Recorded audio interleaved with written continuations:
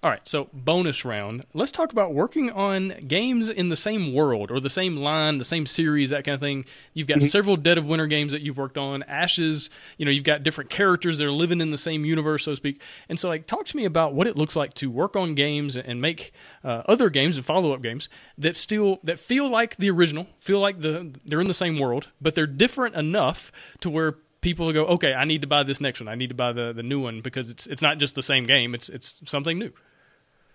It's a process. It's not always the easiest thing to do, even if you love working in the world, if you love working with the characters and things like that, because you want to make sure that any additions that you add to don't take away from the original and what people were connecting with in the beginning, but only add to it, only give people an opportunity. When I was working on the first expansion of Dead of Winter, I was really, really concerned with, are we making something that is going to have the players that connect with Dead of Winter engage with this, or are we making something that's only for new players? And I wanted to make sure that it was something that was going to give a lot of bang for people's bucks, because I also want to make sure that I respect people's dollars.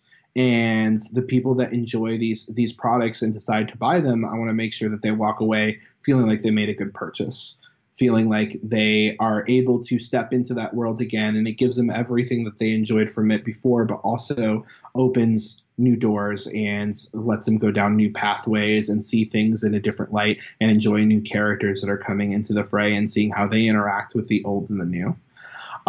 So it's a lot of fun, but it can also be nerve-wracking because you want to respect the original product. And I can kind of – it's not quite the same as working on another IP, like working on BioShock was nerve-wracking because you kind of have – you're trying to respect somebody else's products. But it still kind of has some of those feelings because when you put something out there, people have a certain expectation of what it is now. Sometimes – people can have a narrative that you didn't necessarily expect to take off around a game. And I would say that this isn't like super intense in the board game world, but it's something that can definitely take place in like genres like movies and television and books. Once you disrespect the character or disrespect the story or disrespect the world, you disconnect. Yeah. And people have a certain, once their fandom is super high, you want to make sure you don't disrespect what you have put out there and what people are connecting with, even if it isn't what you intended for people to connect with, because sometimes that's not entirely in control. One of the things that I find very funny is how intelligent people think I am versus my intention. It's like, oh my God, you put that in there because of this, this, and this. And I was like, sure I did.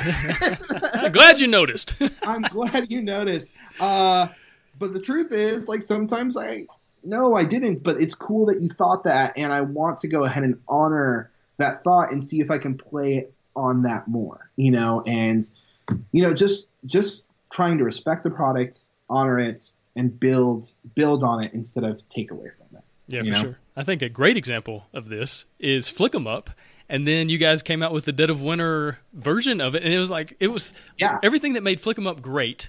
You implemented again with the Dead of Winter version, but you added all these other cool things that were very zombie oriented, and the way that weapons worked, and the zombie tower and all that stuff, and it was like such a cool way to implement it. So like, how do you do that? Like, what was the thought process going into that game? Like, were you just sitting around in a boardroom together, like, all right, how are we going to do this? And just kind of throwing out ideas? Like, what did it look like? Well, it was funny because it was kind of like a beautiful melding of minds. Sophie, one of the owner of F2Z at the time, and she had seen a video that our social media coordinator had done with like one of the Dead of Winter zombies, and a Flick 'em Up character shooting down one of the Dead of Winter zombies, and just a little video that he put up on social media. And I had already been thinking, man, it would be so interesting to kind of like put the Dead of Winter IP somewhere else. And when she came and saw that, and it's like, it kind of like started rolling. Haha, let's do Flick 'em Up Dead of Winter. That sounds like so much fun. And I was like, yes, this is perfect. This would be fantastic because it allows people, new people and old people, to engage with the world in a different way and the characters in a different way.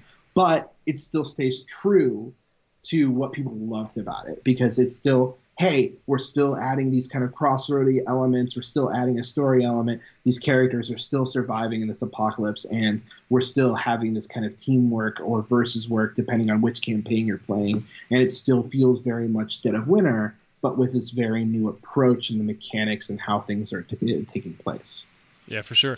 Now, looking at Dead of Winter from a different angle, you went from the base game, and then you went to Warring Colonies, which is now this like very different experience. You got all these extra people now, and this new kind of thing going on. What was the process of that, of going, all right, this is what makes Dead of Winter great. How can we do it with 20 people? Well, with Warring Colonies, we had the two base games. So we had the first game and the expansion box. So we have these two large boxes that you could play alone or you could play together.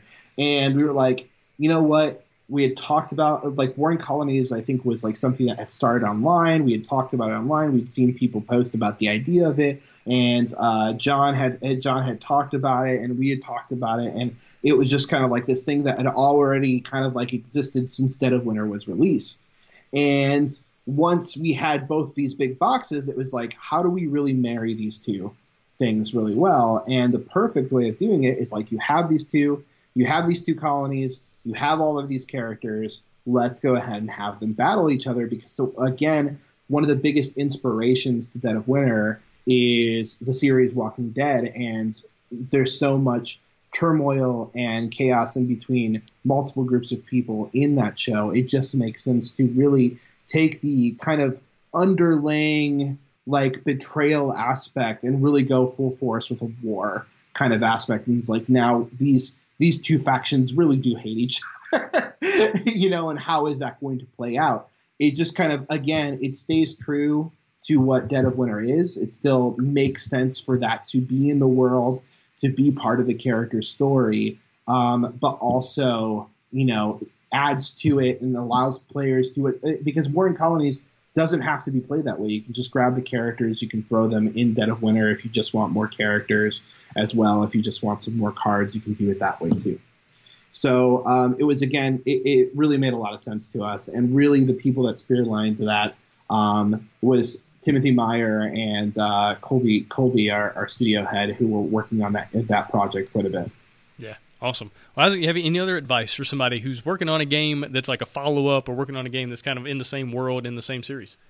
I think what you need to do is that you definitely, if you have the the convenience and the opportunity, is to really get more people involved.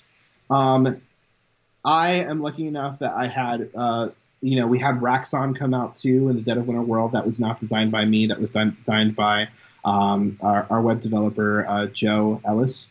And he did an amazing job with, again, adding to the Dead of Winter world with a completely new system. And, having other people come in, especially for Ashes, because Ashes is such a big beast, and I had other projects that I needed to focus on, couldn't continuously, focus on making decks and bringing out decks. I had my lead playtesters come in and do an amazing job of continuing that series and allowing me to kind of let that live on its own, let people bring in their ideas, and kind of letting myself be kind of the gatekeeper to say, no, that's not necessarily right. I don't think that's honest to the world. No, I don't think that would. I don't think that would really allow for the fun to come through for people. It's just understanding your product really well and allowing other people to add to it, because sometimes they're going to be able to approach the system and the product in a way that you didn't think about, but a way that you can kind of like manipulate and make sure that it's going to still fit in to what you had envisioned. I think allowing other people in is the best way to kind of let things live organically, because the truth is, if there's enough fandom behind it, there are people out there already making changes, doing things. And if you have a vision for the next steps you want to take, that's great. Go with your vision, do what you need to do.